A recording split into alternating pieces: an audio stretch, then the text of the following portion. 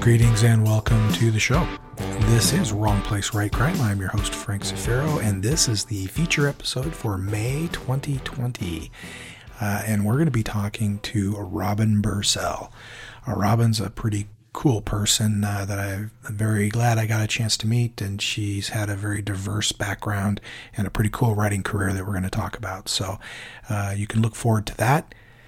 I am coming at you, as always, from the headquarters of Wrong Place, Right Crime here in Central Oregon, where it's been raining like it's Seattle or something for the last few days. I don't know what's going on. Usually it's high desert year-round, so that's interesting.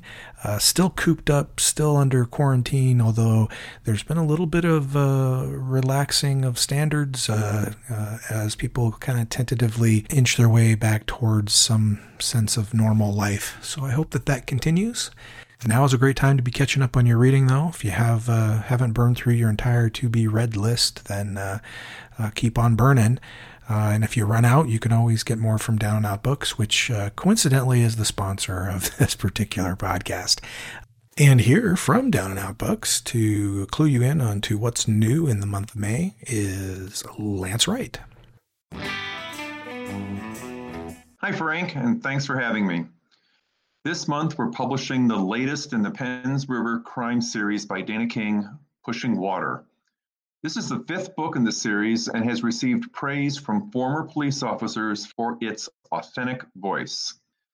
Also this month is Cold Water, a new crime thriller by Tom Pitts that Matthew McBride called the author's best yet.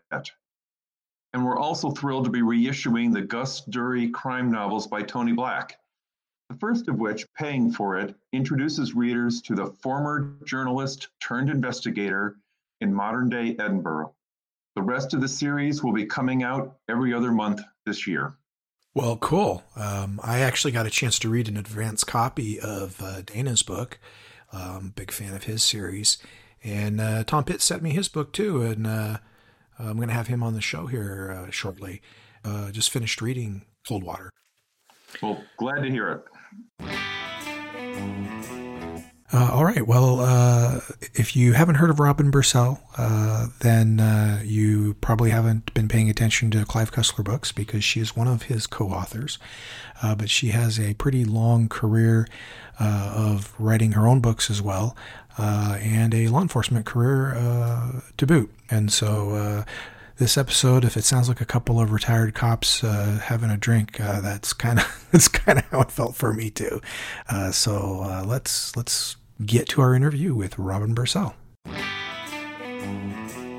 Well, hey Robin, welcome to the show.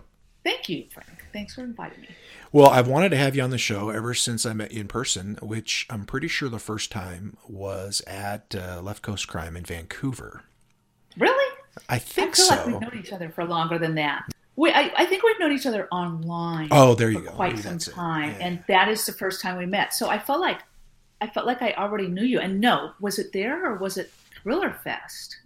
Wouldn't have been No, Thriller it Fest. was I don't. Vancouver. Yeah, I don't go to Thriller Fest. So All I remember was, and I think the reason why I'm thinking Thriller Fest, which is held in at the Hyatt in New York, in Grand Central, there's an upstairs bar that's really cold, and I remember being really cold in this upstairs bar where we were sitting. yeah, it was nice, but it was a little chilly. Yes, it was. So yeah, no, spring you're in absolutely Vancouver. Right. It was yes, it was Vancouver. That's where we first met, and it was a lot of fun. So. Well, and isn't that just the way of the world these days? Is that you have these virtual acquaintanceships, or even they develop into friendships, and yet you may never have met in person for the first several years and before you finally actually meet in person. Oh, right? absolutely. Yes. I would have to say the internet has absolutely changed.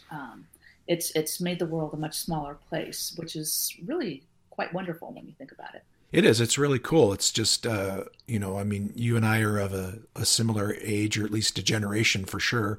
And I think... Wait, was that generation or degeneration? Because considering our law enforcement backgrounds, I think either works. I guess that was the other thing that occurred to me, was that cops tend to bond pretty quickly, even if they haven't known each other before. But if you had told either one of us, I think when we were 10, 12, 15, 20 years old, that that this sort of thing would be the case, that you'd know somebody virtually for years and then meet in person. We'd think it was crazy. No, we think we were watching a Star Trek episode. So, Yeah, it wasn't that crazy. I was a Trekkie from way back, so I was good. So was I. I grew up on it. In fact, Captain Kirk was my leadership model when I first got promoted to sergeant. So, oh well, there you go. I love it. I love it. You know, I mentioned law enforcement people bond pretty quickly, and you, that evening when we met, we had a nice group there, and I was very entertained and enlightened by some of your background, which is pretty interesting. I think most people outside of law enforcement would find it pretty interesting. And the thing that struck me initially was that you were the first woman hired as a patrol officer, as a police officer for your department. Correct. My badge said policeman on it. So that was pretty interesting. I wore that badge for months before they finally ordered new badges. Or it said patrolman. That's what it was, patrolman. And they finally ordered new badges that said police officer. And they had to do that because of me. So there you go. What are some of the things that you encountered that people would be surprised about? Oh my gosh, we don't have enough time for that. What are some of the highlights? Some of the highlights. I can do the highlights. Let's see. My locker room was a converted storeroom. And so they threw in a row of lockers dividing half the storeroom. So the other half was still storeroom. And there was a little bathroom in there with a little shower. They said, look, you can use this. And so my locker, I was the only one who used this locker room. It was, like 12 lockers in a row. And then mine was on the end. So I had mine right next to my own private bathroom. Or so I thought. One day I'm in there getting ready, putting my uniform on and the door opens, and all of a sudden one of the guys is looking in he kind of comes around the corner. He's like, oh, sorry, didn't see you there. And with him is a drug addict. And the guys used this bathroom to take their arrestees in to do a pee test to see if they were, on drugs. It was the probation officers or whoever, they bring them down the stairs and trot them right through and I'm like, whoa, this is going to stop now. I marched upstairs and I said, yeah, I am not sharing a toilet, because it's like, this is the toilet that I sit on. And you're going to make me share it with these drug addicts who are sitting on the same toilet? No. So it was, these things didn't happen all at once. It was like as we ran into situations, they had to be changed because of me.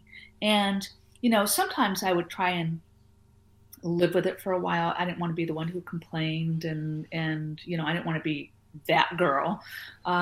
But sometimes I had to be that girl. I had to be the squeaky wheel or it wasn't going to get changed. So, well, anytime you're whoever goes first has it the hardest, right? I mean, the trailblazer is the one that endures a lot of this stuff. Exactly. And I know the you of my police department, and talking to her, some of the things that she dealt with, not all of them malicious or mean, just like things people never thought about because it had been such a male-dominated profession. Guys trying to be funny, and then all of a sudden, looking back years later, it's like, I guess that wasn't that funny, was it? And I'm like, no, it really wasn't. And what was the nice thing, though, is that at the time, there was a lot of times when I was close to tears, or times when I actually did cry. I wore my heart on my sleeve, and I cried easy. But, there were times when it really hurt my feelings, but I kind of, put my chin up and tried to blaze past it. And I would run into these officers years later, officers that I eventually became friends with. And I think one of the most interesting things, let me tell you about my very first day. So the very first day, I'm in uniform and the captains take me around introducing me to, the various people who work in the department. And we walk into detectives, and this guy in the back of the room stands up and he says, I'm not ready for women on patrol yet. And the captain's flustered and I'm kind of flustered, and he drags me out of the room. He says, and over here we have, and takes me somewhere else. And so now, let's say after I get out of the academy and now I'm with my field training officer, and he says, okay, it's time for you to introduce your new FTO. And so, I pull up in this parking lot to meet him, and I look, and who is it but Mr. I'm not ready for women on patrol yet. And I'm like, oh my God, I'm never going to pass this. And so now fast forward to about being off the training program, and I'm on my own, and I'm working graveyard as rookies tend to, work forever. And I'm in a conversation with this guy who, we ended up being, like I said, pretty good friends. And there's nothing better to do on graveyard than meet in a parking lot between whatever calls or something and, shoot the breeze or whatever. And some guy from another department pulls up, and he was off duty, and he saw us, and he's black and white cars, and, kind of fairly small town of 60,000 people. Most of the cops know the other cops in the surrounding areas. And he said, we were talking about the new seatbelt law. And he said, so, what do you think of that? Now, mind you, one of my patrol officers told me I never wear a seatbelt because I don't want it to get caught in the gear. And so me being the girl, it's like, oh, okay, I don't want it to get caught in my gear. I'm going to be like the guys, like my FTO. So I wasn't wearing a seatbelt. But I'm also a law-abiding citizen. And then I told them, I said, well, I wear it religiously in my personal car. And Dan, this field training officer, Mr. I'm not ready for women on patrol guy, he looks at me and he says, Robin, he says, how long are you in your personal car for? And I said, 15 minutes to and fro, back and forth from work. And he says, and how long are you in your patrol car for? And I said, 10 hours. And he says, and which one do you think you're going to probably be in an accident in? And, it's like ding, ding, ding, the light bulb. And so I immediately buckled up. Literally a week later, I'm in a high-speed pursuit with another officer. Somebody comes racing out of a liquor store at 3 o'clock, or it was one of these 24-hour stores, AM, PM, 3 o'clock in the morning, and just goes, ripping out. We don't know the store's been robbed. So this officer goes chasing after it. I'm the backup officer, and we end up, racing through town, lights, sirens blaring, and, everything. And we end up on the freeway, 105 miles an hour. And the suspect crashes into another car, a sheriff's deputy's car, who came in to help with the chase. And deputies always screw everything up. Right? And so the officer in front of me, he manages to veer out of control, but I am literally like, I'm heading straight for this crashed car now. And the thought is, when they talk about your life flashing before your eyes, well, not quite that, but what did flash into my head at that moment as I'm hurtling 105 miles an hour into this car is my seatbelt on? Yes, thank you, God, and crash. And so literally this Mr. I'm not ready for women on patrol yet saved my life, because a week before I had not been wearing seatbelts. So, I ran into him, I don't know, maybe 10 years after I had retired. We ran into each other in Costco, and we're kind of chatting. And then I said, I talk about you a lot. And he says, what are you talking about? I said, well, I like to tell stories about, when we first met. And he actually apologized to me for that remark about 15 years later. We were walking to lunch. We were both on the hostage negotiation team together, and we were walking to lunch on one of the training days. And he says, do you remember that remark I made back when we first met? And it's like, duh. How could I forget? And he said, well, I just wanted to apologize. You're a very fine officer. So I told him about this remark, and he said, oh, God. He said, I can't believe I said that. And I said, well, no. He said, so you're telling this story? And I said, yes. I said, but I'm also telling the story about how you saved my life. And he said, what are you talking about? And of course, he doesn't remember this conversation because it didn't impact his life like it impacted my life. Yeah. So, which is a long way of saying that sometimes we can laugh now, or we can, sometimes we say and do things that just, we don't realize how they hurt other people or impact them. And yeah, that first laugh is usually at the expense of someone. It's mean. It's not good. And then later on, it's not funny because we're looking at it through these more woke eyes, if you want to use terminology that's popular now. And then after a little while, then you can laugh at it almost nostalgically, like, oh, how are we so stupid? I'm glad we're past that. So it's an interesting, but I mean, it takes decades for that whole thing to happen. It does. And this was not an overnight process. And there's still, there's still things that I think about that to this day, I'm either very, very mad about or still hurt my feelings. But mostly it's the ones that I'm really mad about, which I can laugh, and I've told you some of them. But Well, it's women like you of your generation who I think I was in the generation of cops that came right after you, because I think my peers that were female, they were still dealing with a bunch of crap, and no question, it was a different experience, and I try to capture that in my books and be fair about it and so forth.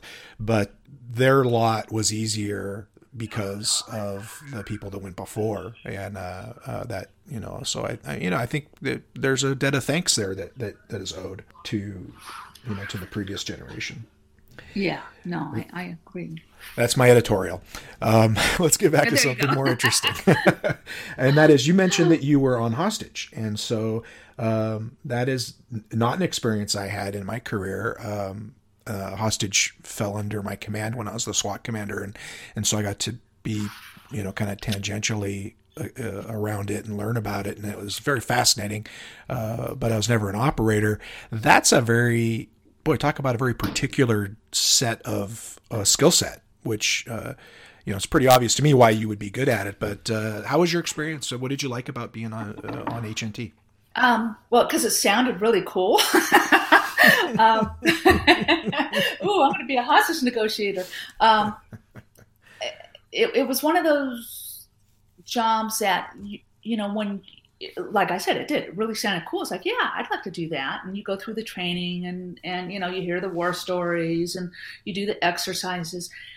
And it's not until you're actually involved in a situation, a hostage situation or any kind of negotiation that you realize, oh my gosh, this is real. This is, it's always something that happens to somebody else up until that moment, that you've heard about, you've read maybe a fictionalized version, but when it's that real moment where, somebody's life is at stake, be it yours or somebody else's, it sort of changes things. And police officers are very familiar with this.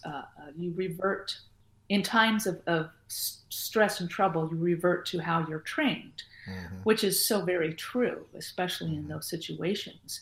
And you find yourself, thinking about the next step as the suspect, if you will, or the hostage taker, depending on what the situation is. As they're speaking, it's like you're playing chess a little bit, and you're trying to decide the next play to get him to move in the direction you want him to move. And all the time maintaining, it's almost like having this interview we're doing now. It's like you're talking and I'm trying to think ahead about what I'm going to say while I'm trying to listen. And I found the whole process fascinating. It's very interesting looking back, that trying to remember the feeling that you have as your heart's kind of racing in your chest. So what's that saying where, be like a duck where on the top you're calm and the feet are moving like mad under the water? That's kind of what it's like. So there's always a pretty healthy, friendly rivalry between SWAT and hostage, and that, hostage always seemed to think that, SWAT just wanted to kick a door and play with their toys, and SWAT figured that hostage just wanted to basically, talk the suspect to death, and so. Yeah. It was always, as a commander, I always had to manage those competing interests, and of course the recommendations that you're getting were very much in line with those philosophies. On your website, it says you did criminal investigation too. I mean, is that a fancy way of saying that you were a detective, or is that something else? Yeah. Up in Sacramento, when I left Lodi, I went to work for Sacramento County, and I decided that I want one of these desk jobs, cushy desk job. Soft clothes, day shift. Yeah. And I ended up missing patrol more than I could even say. But, I was a detective in Lodi, of course. But then I went back to patrol. And I think I was lured by the dollar signs and the, steady quality Monday life through stuff. Yeah. Daytime, hours, whatnot. If I could do it all over again, I'd stay on patrol, really. Well, different agencies do it differently. I know that in my agency, it was a promotion and it was a permanent position essentially. But a lot of agencies, they rotate their patrol Lodi officers was a in. rotate. And so that's why, I didn't want to wait for rotation back in. So I thought, I'm going to go up there. But plus it was criminal investigator in Sacramento is a fancy term for DA investigator. So that's what I was doing up there. So a lot of you were investigating things that were fairly cold by the time you got them, because the case had already been sent to the prosecutor. Actually, I was in the very exciting world as a DA investigator, investigating welfare fraud. So they were not highly active cases where you're looking at dead bodies and stuff. DA investigator sounds really cool because those are the ones out there cleaning up the messes for the DAs. It's like, they should have questioned this guy or that guy in some murder case or whatever. But really, it's any case that's going to go to trial. It's the it seems to me, I think the DA investigators are the ones who are in many of the cases that come through the police department that land on the district attorney's office, for anybody who doesn't know what a DA is. Most everybody does, right? So they're out there. I remember being really annoyed with all the DA investigators that ended up coming to my department, on some big case that I had worked and wanted me to do this or that. And it's like, what? So, but welfare fraud was different because you actually started those investigations. Oh, okay. And, most of them were routine. It was somebody's $15,000. They never prosecuted anything under $15,000 where, they were working a job and collecting welfare and didn't report that they were working a job. So therefore, obviously, they were getting money they shouldn't. But the cases that I think were far more important than those, because those were usually just people trying to get by. And it's like, oh my gosh, I've actually got some grocery money or something, which is really hard to prosecute, in my opinion. I mean, really hard for me to work because I feel sorry for those people. They're trying to make ends meet. Those were not the people that I went after. The people that, to me, were far more important were the ones who they were running these scams. The last case I actually worked was this woman who it was like $100,000 case by and this was not her first time either. She'd gotten popped before, and she was in Fresno, and then she moved to Sacramento. So by the time I got her scam was she had children, and so the state will pay you to go to school or work, and they will pay your babysitter. So, which is a good thing, right? Unless, of course, it's not really going on. So she listed her brother as her babysitter. And that's, I think, where the state went wrong. If it was maybe, I'm sure there's plenty of legitimate people who are paying a legitimate relative who are really watching their children. But in her case, she was paying her dead brother, who she had been paying him even before he died. He was actually a prisoner in a state prison down in Fresno. And then he died. And when he died, she switched over and started paying her cousin, and that's cousin in quotes because it was really her. And she had gotten another driver's license when she was a little kid. Her parents had somehow managed to get all their kids 2 Social Security numbers, so she had 2 legit Social Security numbers. Yes. And she just kind of spelled the name like her. I'm not even going to go into the names, but she spelled it differently, and then she had a legit Social Security number. So she was paying herself to watch her own kids while she went to work. And obviously she was not watching her kids, and I don't know who was watching her kids. But those are the kind of cases that people use to beat up, the legitimate, purpose for state assistance. Like it's exactly, and that's what I think the people legitimately get upset about when it comes to welfare is that, if the people who legitimately needed it got it and used it, to tide them over till they got back to work, yes, nobody has a problem with that. It's people like this woman who are scamming, and I get so fired up at this because not only is she scamming the welfare system, but, the babysitting money, a lot of people don't realize that money comes from the Department of Education. Oh my so God. That literally, makes some sense though if you backtrack yes, and think about why it would. Yeah. Yes, and so so I have my daughter's a teacher, my husband is a retired teacher, but and they're they don't have enough money for books and supplies and anyway, let's talk about something far better. Okay. I hear you though. My wife's a teacher, and the tax allowance for what she spends in her classroom is about 1% of what she actually spends, so her own money. Yeah. So we have been talking for a while, and we haven't gotten to your books yet, and I want to get to those. I just want to touch on one more thing that I thought was interesting before we do, and that is that you have listed as part of your law enforcement experience that you are an FBI-trained forensic artist.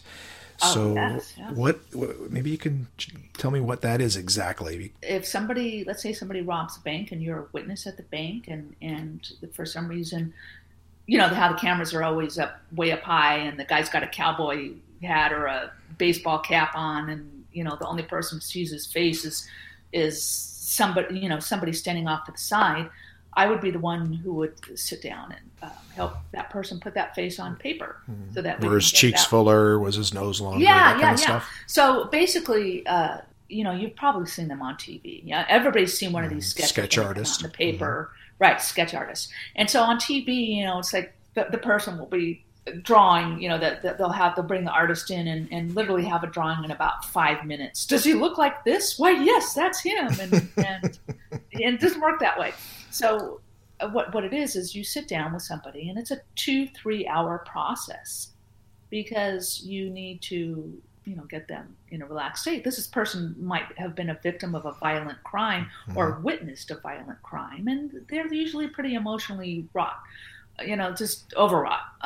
So you need to get them calm, and then you need to talk about the crime, and especially, let's say a woman just was raped or maybe witnessed the murder of somebody. And in this type of interview, what's called cognitive interview, you need to actually walk them back to the moment of the crime, because the last thing they really want to see is the face of the person that committed this crime. And so you have to be very empathetic. And, this is also the hostage negotiation training. I think why they thought I would be a good negotiator is because I could already do this with the sketches. And so I would have to tell them, I know you don't want to look at this, but I need you to see, does the person look something like this? And you're showing them this face on paper. And I was actually pretty good at it. I would say I had a high percentage of what I would call hits, where you get a picture of the suspect, and then you'd look at the sketch and go, whoa, yeah, definitely, it looks like the guy. But interestingly, the questions I usually got from the people when they'd sit down to do a sketch with me was, what if you guys arrest the wrong guy, and what if it doesn't look anything like him, and what if, all these what ifs. They're legitimately worried about, their part in this process. And what I tell people is that the sketch is not used to identify, it's used to eliminate. So obviously, if I'm doing a sketch of somebody with a long, narrow face, and you run into Clemenza, then we can safely eliminate everybody with big, wide, round faces, because they are not this guy. So we can eliminate all those suspects from the equation and narrow our suspect pool to anybody who has a long, narrow face. So it's a tool. It's a tool to help in investigations. And sometimes the tools, are able to be utilized very well. And other times it's like, well, that one, was a waste of time.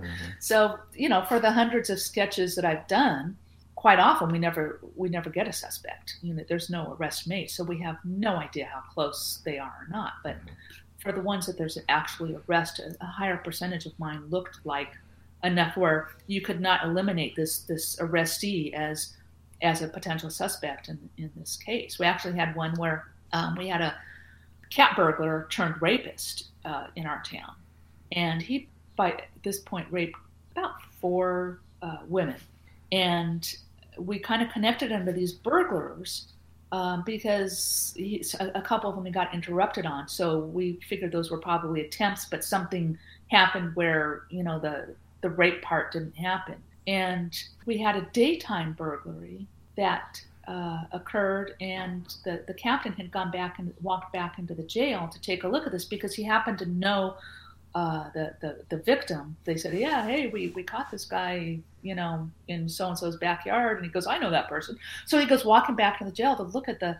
suspect, and he gets back there and he comes back and he says, Robin, he says, that guy kind of looks like your sketch of the rapist. So I walk back there and look at him, and like I said, I could not eliminate this suspect based on my sketch.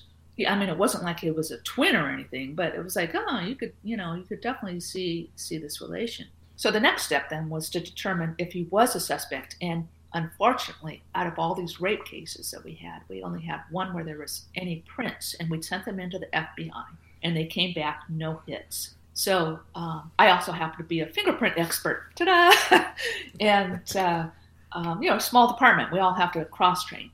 So I took the suspect's prints, and I sat down with this one print on this when I was a detective back then on my rape case, and matched it up to the guy's pinky. And if you recall back then, the FBI, all the stuff was entered by hand. There was none of this digital anything back then, right? And it was the Dewey Decimal System of fingerprints so it was pre-automation days. So back in those days, though, it was like the warehouse on Indiana Jones and the Temple of Doom, or the first one, where they moved the Ark into the big warehouse that goes back forever.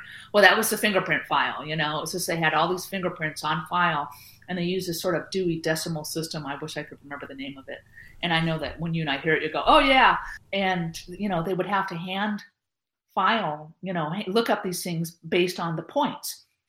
So because most crimes were committed with, either the thumb and the, index finger, they decided pinkies weren't important and it took up valuable space. So they did not include the pinky fingers in this file system. They just didn't file them at all. And they weren't included in the point system. So, it happened to be this guy's pinky on this woman's windowsill. And that's how we solved all these cases, based on the fact that my sketch looked like the suspect. We were not able to eliminate him. It's sort of a chain link event thing. There you have it. We'll get back to our conversation with Robin in just a few moments, but this is the time of the show that I like to turn over to the experts. And by experts, I mean bookstore owners or other purveyors of mystery.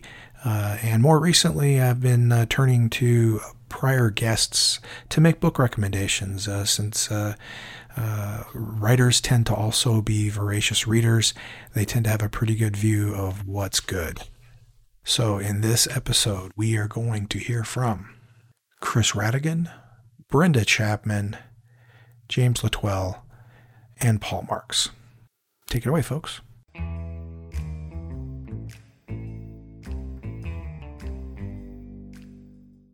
Hi, this is Chris Radigan. I'm the publisher of All Due Respect Books and a freelance fiction editor.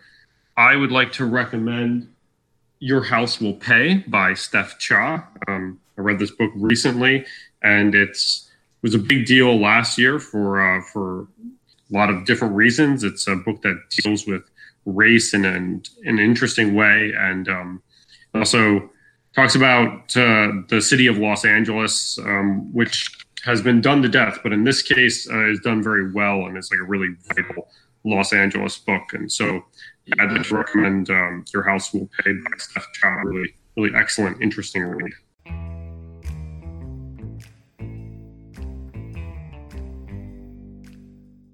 Hi, it's Brenda Chapman. I'm a crime fiction writer of the Stonechild and Rillo Police Procedural series, writing in Ottawa, Canada.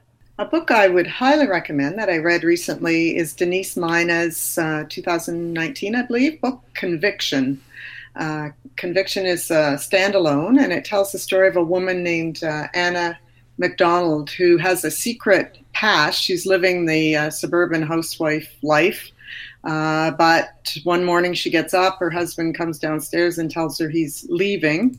He's moving in with her best friend, and she's leaving her husband. And somehow the news shows up and she gets on the TV news, Anna, and then her past comes up to into a big crime thing. So it's really interesting, really well written. It's original, unique writing style, how she set it up. So I would highly recommend that book.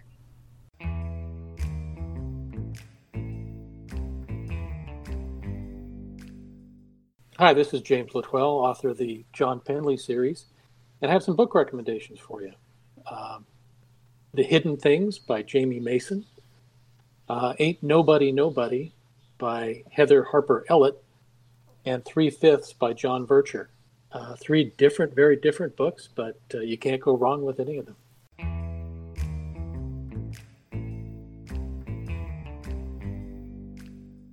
Hi, this is Paul D. Marks, author of White Heat and The Blues Don't Care. I'd like to recommend Reed Farrell Coleman's books, the Gus Murphy series. I just read them. They're both terrific, and I wish there was a third one coming.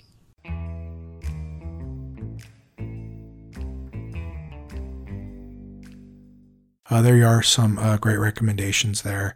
A couple of them that I have not gotten to yet that I am intending to get to. The Jamie Mason one in particular is high on my to get to list here. But now let's get back to our conversation with Robin Bursell and actually talk about her books.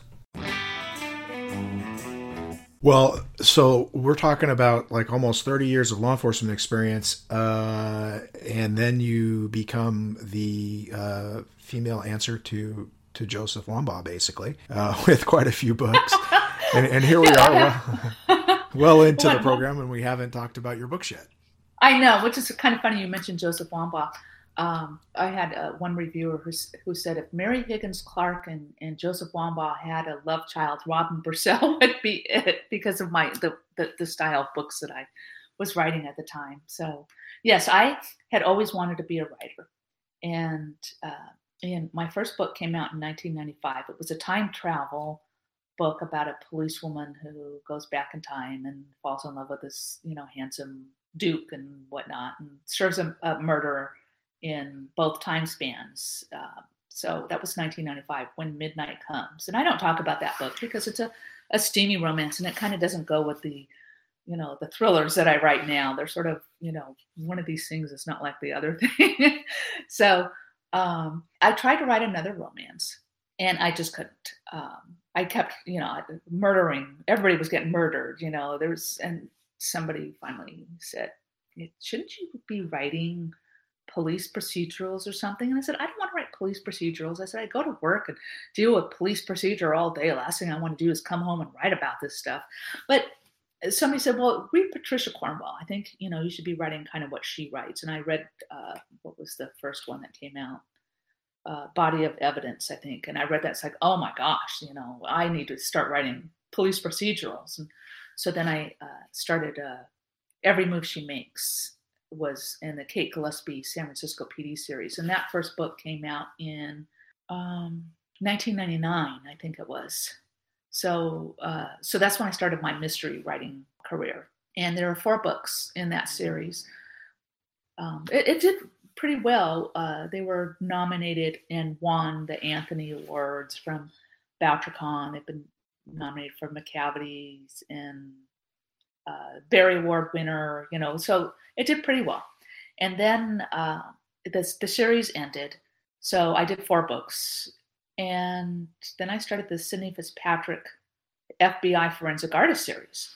And the reason why I switched over was because, I found out once you start writing, you start discovering there's like tax advantages of certain things. You can write off research and whatnot. And the Kate Gillespie series was San Francisco PD. So I could write off any trip to San Francisco. And I thought, boy, wouldn't it be cool if I was writing like an international series and I could like write off a trip to Europe? So, and it's not like you get to write it off, but you know how the tax thing works. It's like you spend, $5,000 on a trip to Europe, you get to write off $500, but hey, $500 is $500, right? So I made the Sidney Fitzpatrick International she works for the FBI. She's a forensic artist, but she gets involved in this international conspiracy theory, stuff that works great for fiction. And, I really enjoyed that series, and I did five books in that series. It started with Face of a Killer. And in that one, the protagonist, Sidney Fitzpatrick, it's an anniversary. Her father was murdered probably 20-something years before. She was 13 years old. He was the owner of a pizza parlor, and somebody murdered him, burnt the pizza parlor down, and she was kind of a semi-witness to it. She was asleep in the room when she was about 13 years old. And so on the anniversary of her father's death, it comes out that the suspect that they had arrested and he had the burn marks, there's video of him climbing out the window. She decides she's going to go interview him, and because she wants to know why he did it. He's always denied doing it, but like I said, video evidence, come on. So she goes there to San Quentin, and he's on death row, and she says, why'd you do it? And he again professes his innocence, and then he says something to her that all of a sudden brings her up short. He tells her this one thing that her father used to say that all of a sudden makes her doubt everything she's ever known about this case. And he's going to be executed in 11 days. So she has 11 days to prove whether or not he is innocent or guilty, because if he is, if he's guilty, she's going to flip that switch herself. She's going to watch him die. But if he's not guilty, not only are they going to kill the wrong man, but that means that the killer is still out there. So that's and the case is closed if you guys. Yes, the case. Yeah. So nobody's going to go after it anymore. So she has 11 days to solve this crime, and so that one actually did really well. It got a starred review from Library Journal, and really decent review from Publishers Weekly, and there's 5 books in that series, and it's international intrigue, FBI forensic artist and whatnot. So that, there's always some sort of a sketch or something in the book. And really beautiful colors too. Covers too. Yeah. Covers really with good colors. Yes. Well, and all of them feature, a silhouette or a shot of the protagonist on them. It looks like, and they're really yeah. They tried to brand them. Those came out from HarperCollins, and I thought they did a really good job. Yeah, I think so too. So, and I really enjoyed that series. And then I wrote one police procedural for, it's called Brash Books. Lee Goldberg, writer who does he used to write the Monk books, and he's written a lot of TV shows and whatnot. And he started this little publishing company bringing all these out-of-print books. And he bought the rights to Carolyn Weston's series, 3-book series that came out in the 70s. And these books were the basis for the Streets of San Francisco TV show. Mm-hmm. Walter, and he said, Walter Matthau was in that one? Yeah, yes. And so he said, it would be really cool if you could continue this on, and you should write like the next book. Well, it was the 70s, and as you know, in the 70s, police work was quite a bit different than, they wanted to beat a confession out of somebody. Nobody blinked twice. It was like there was... Well, he was guilty. We just had to get him to confess. Right, yeah, guilty. Just beat the snot out of him, get him to confess, and call it a day. So I'm reading these books, and sure enough, she's got him acting like they would act in the 70s. And I said, Lee, I can't write this. I said, I couldn't, in all good conscience, have these good guys beating confessions out of bad guys, because that is not supposed to happen. I am not that kind of, I just couldn't do it. So I said, I'm going to update it. So we made it modern day and moved it to San Francisco because, surprisingly, even though these books were the basis for the Streets of San Francisco, they took place in Santa Monica. So I don't know anything about Santa Monica. So I said, San Francisco doesn't strike me as a place where the cops beat people up regularly, though. Well, apparently they did. So at least in her books they did. So I changed it to San Francisco, and that was, the book was called The Last Good Place. That's the one that I wrote. And you modernized it, you said. When did you say Yes, I modernized it. I moved it to present day because I don't know the first thing about 1970s police work, but I could do today. So that's what I did. And So I was, trying to think of the plot for the next one when I got this call from Clive Cussler, who was looking for a co-author for the Sam and Remy Fargo treasure hunting series, and wanted to know if I'd be interested in continuing on this series. So it was one of these moments where, let me think about that. Wait, when do you want me to? Yeah, that was a really hard offer to refuse. It's like definitely a hard offer to refuse. He made me an offer I couldn't refuse. Well, and I think when a lot of people, are aware that you have that in your repertoire, and did he ever say what was it that caused him to choose to reach out to you? Because, honestly, he probably had his, pick of the, of all the bells at the ball, and he asked you to dance. So yeah, exactly. Well, I was wondering the same thing myself, because after I finished this phone call, I'm thinking, okay, who do I know who might have, put my name out there? Because out of all the bells in the ball, what is it? All the gin joints, It's got to be the guy who stood up and said, "I'm not ready for women in law enforcement." right.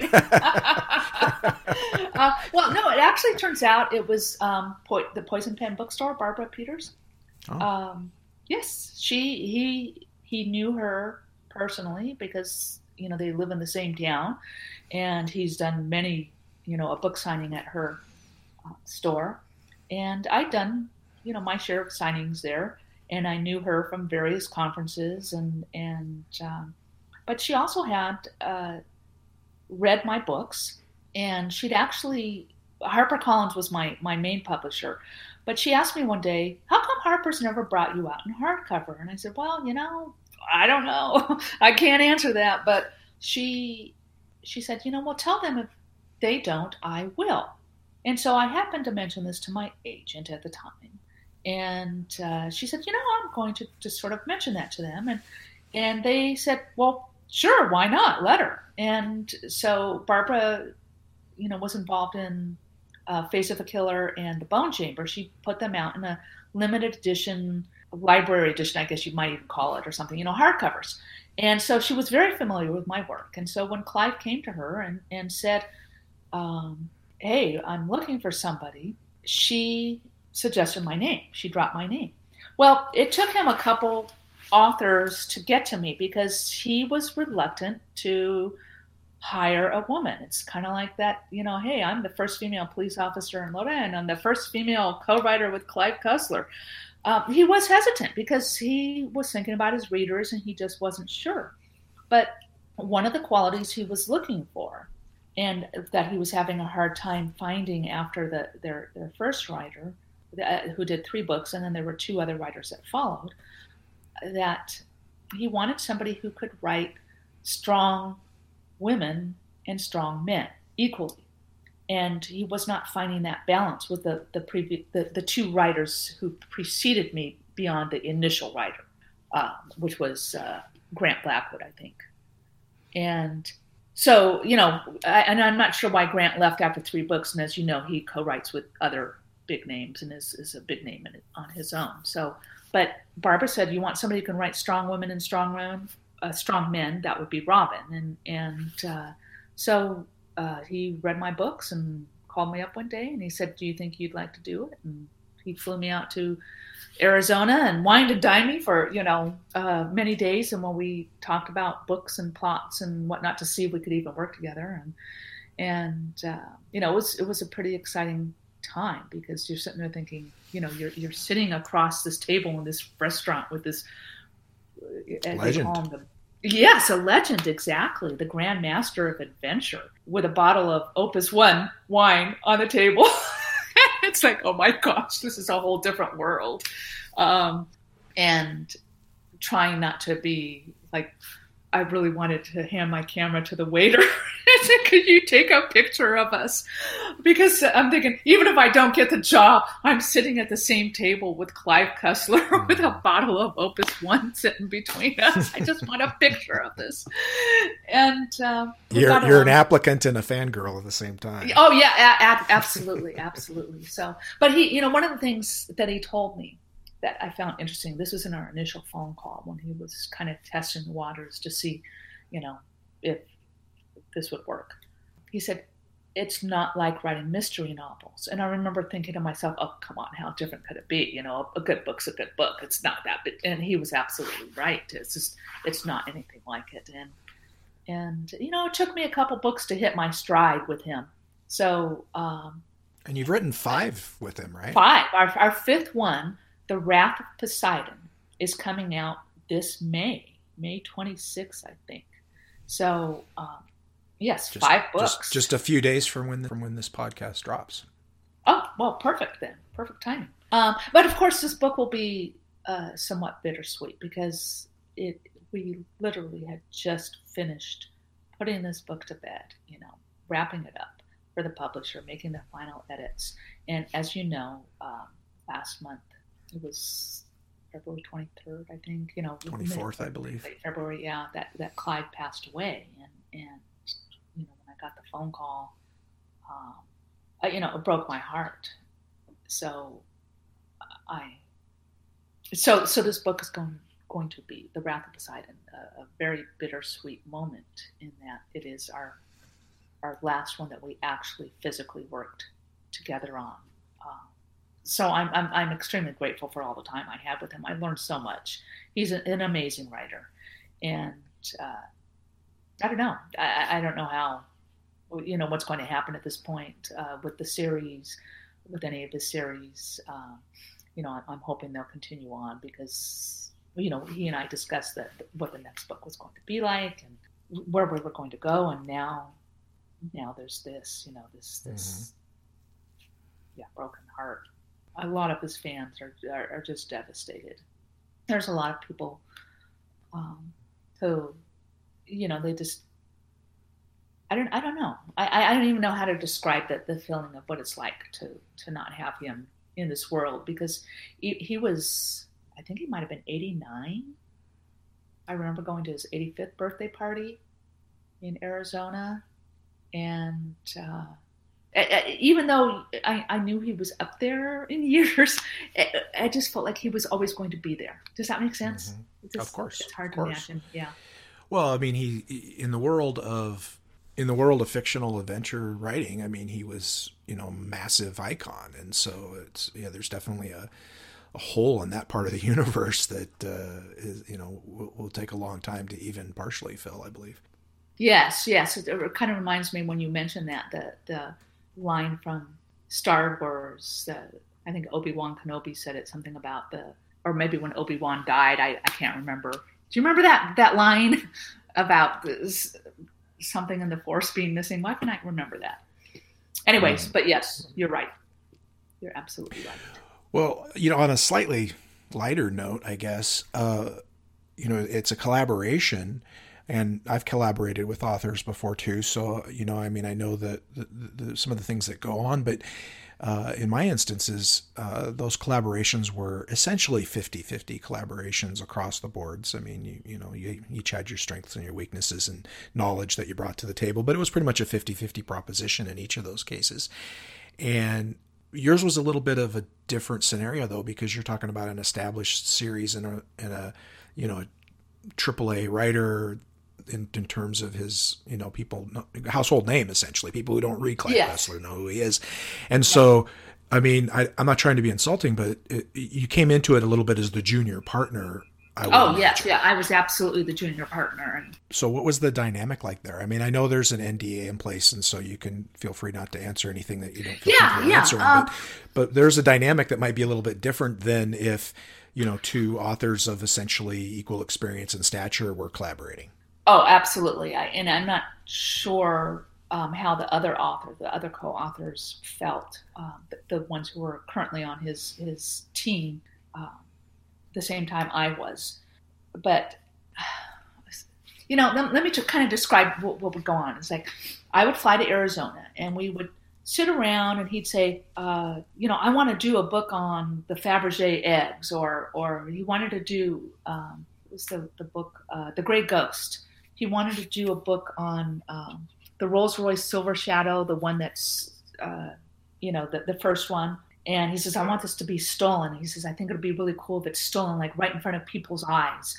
And it's like, oh my gosh, So then we would talk about it and we'd kind of like bat things together back and forth. And then I'd go home and I'd kind of start putting some ideas on paper, and then I'd, send it off to him, and he'd kind of do his magic, and we would go back and forth. But I think what was absolutely the best part of the process was not just doing the story ideas, but it was, believe it or not, when what I did didn't work, because he would say, I think you need to come out here. We need to fix this.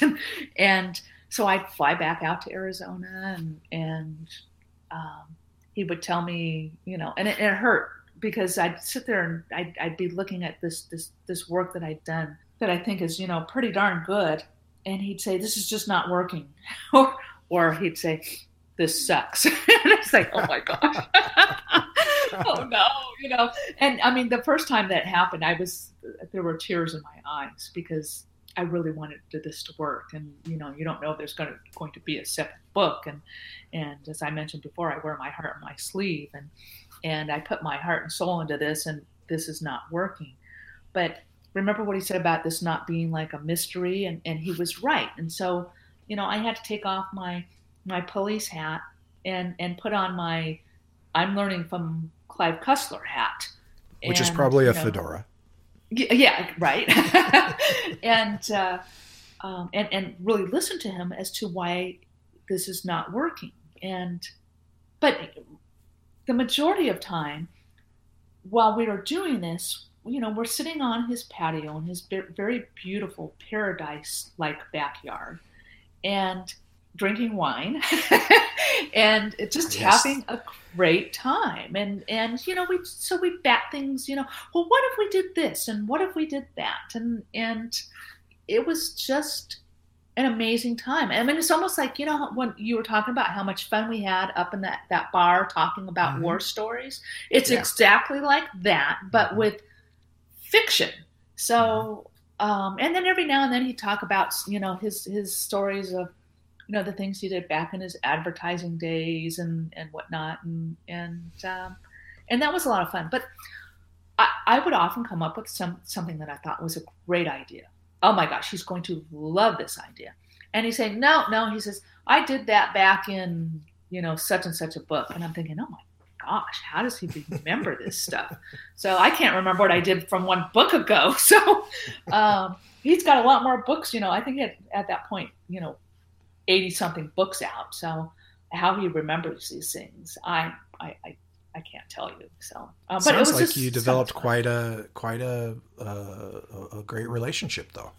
Oh, absolutely. It was wonderful. I would go over there and he has the backyard was amazing. I'm going to do kind of if you can picture, you're sitting on the patio, and this is Arizona, where it's like 150 degrees or something, in the summertime. and quite often I would end up there in the summer. So, you sit on the patio, and he designed the backyard, the landscaping, and he decorated the inside of the house all on his own. And you can tell his imagination from this. It's just an amazing place. So he designed this pool. It's a circle. And in the circle, there's this little bridge that, you go up these steps and you end up on the ramada, where there's like a outdoor, there's a little fireplace and a barbecue and tables, and chairs. So you could, have this amazing little barbecue by the fire on the cool nights, obviously not for the big hot summer nights.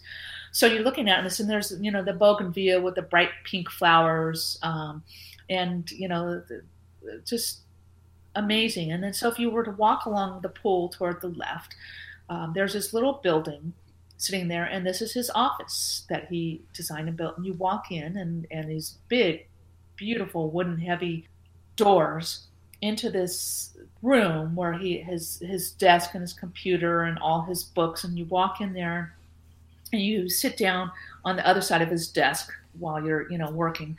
And you get to see the authors that he's read, and my books were on his shelf, which is very exciting. Now, maybe he was just putting them there to, make me feel good. But I book doubt was it. on He his- said it. He read them to pick. He picked you because he read them. Well, so, true, right? And my book's sitting next to James Rollins, whatever his latest book was out. It's like, this is so exciting, So, and then, but if you came out of the office and you went or followed the pool around again to the left, there's this little casita. It was a little, like a studio apartment. So there was a little kitchen in there and a bed and a little closet and a little bathroom and shower and whatnot. And that's where I would stay. So it was like being in your own little place, in your own privacy. And I would work in there. And, in the mornings you go out and we'd have breakfast on the patio. And half the time I was in there, helping his wife cook or, cleaning up or whatever. And just kind of making yourself at home. It's like, you're basically family. Right. And I felt like family. They made me feel like family. And that was, I think, the most wonderful part about it. And of course, I think what I'm going to miss more than anything is being a part of that family. And, just, I'm going to miss them terribly. Yeah.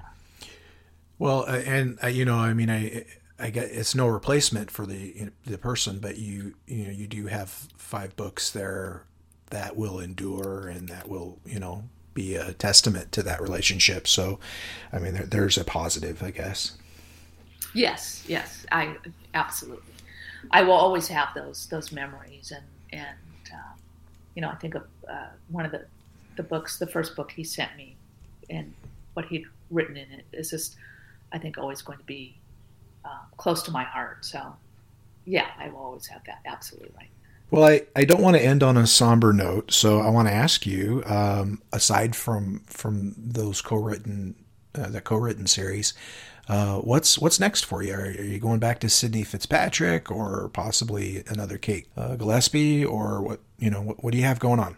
Well, that's a really good question. I'm officially in between projects. I actually was asked by the family to continue on with the Sam and Remy Fargo series, and so I'm hoping that will come to be, as you know, and I'm sure everybody else will know. But who knows how long this podcast will be out there in cyberspace? But we're in the middle of this pandemic, so New York has shut down, and nothing's happening right now.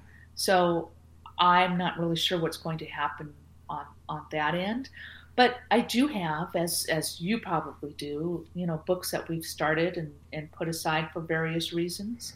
So, I have one that's this mystery that I just love, and then I have another one that's this like a full-on historical romance that, because I started writing romance in the beginning, and this is back in 1812 or something like that, and I guess maybe because the world is such a horrible place right now. We feel like we're living in the middle of the zombie apocalypse movie or something like that. I just didn't feel like I could pull out a mystery and death, and I thought, maybe I'll pull out this romance and dust it off and see what happens. So yeah, Christy, we bought a year-long subscription to the Disney Channel for essentially that same reason, she wants to watch happy stuff in the midst of all this. As we're recording this in the middle of April, we're still locked down, and the pandemic is going on, and so people are in the middle of a difficult time, and they don't necessarily want to read dark books, which doesn't bode well for me. No, yeah. But you could pick up a romance and start writing it, so that's good. Yeah, and whether I do or whether I, because by the time any of these books that we write come out, this should hopefully all be behind us, and I expect it to be. But I think it's because we're in the middle of it right now that it's hard for us to think about that moment. Mm-hmm. So, because, you put a book out, you finish writing it, it's literally a year to 18 months later that any book is going to actually hit the shelves. So is the romance a good idea, or should I get back to that mystery, which is probably a better idea? I think you should write what makes you happy. That's my advice. Yes, you're absolutely right, Frank. I should, and we'll see what happens. So we'll see what happens when I get my drink at 5 o'clock somewhere. And, well, and how I'm feeling then. In vino veritas, right? Yeah, exactly. Exactly. Well, Robin, I've been wanting to get you on the show, like I said, since we talked in Vancouver, and you've certainly lived up to your billing. I really appreciate the time we've had, and I wish you well in your next project. Thanks for coming on the show. Thank you very much, and it was such a pleasure. I hope I didn't talk your ear off quite. The very purpose of this podcast is for you to talk my ear off, so that. Oh, good, okay, because I can do that well, at least according to my husband. So it's probably a good thing I'm a writer. Well, there you are, folks. Robin Bursell, that is the real Robin Bursell. She's the same way off air, away from the public, just very vivacious person and fun to be around, and has had some interesting experiences in the law enforcement world and in the writing world. I'm glad I finally got her on the show. And I'll be very glad when the conferences start happening again and I can raise a glass with her. I will be raising a glass, metaphorically speaking, with Reed Farrell Coleman on our next episode. Reed is another individual that I've known online, but actually met for the first time at a conference. And it was at BoucherCon last year. And talked to him about coming on the show. And here we go. 8 months later, it finally happens. So next episode will be Reed Farrell Coleman. On the Frank Zafiro front, nothing happening in May, but June is right around the corner, and that is going to be a big month. On the first, episode 12 of A Grifter's Song, Down Comes the Night, will drop. And that's the season finale. And then later on the 20th of that month, you will get Never the Crime, which is the second book in the Charlie 316 series, the continuing saga of Tyler Garrett. Later this summer, the sixth book in the River City series, Place of Wrath and Tears, will come out August 12th. So a lot happening this summer. I'd like to say thanks to Robin for coming on the show, Lance for letting us know about some great books from a great sponsor, all of those authors who were kind enough to pass on some great recommendations, and most of all to you, the listener. Thanks for being here. Thanks for firing up this podcast and giving it a listen, and please check out the books of Robin Bursell, and if any of those that were recommended catch your fancy, try those out as well. Until then, this is Frank Zafiro reminding you that sometimes you gotta be in the wrong place to write crime.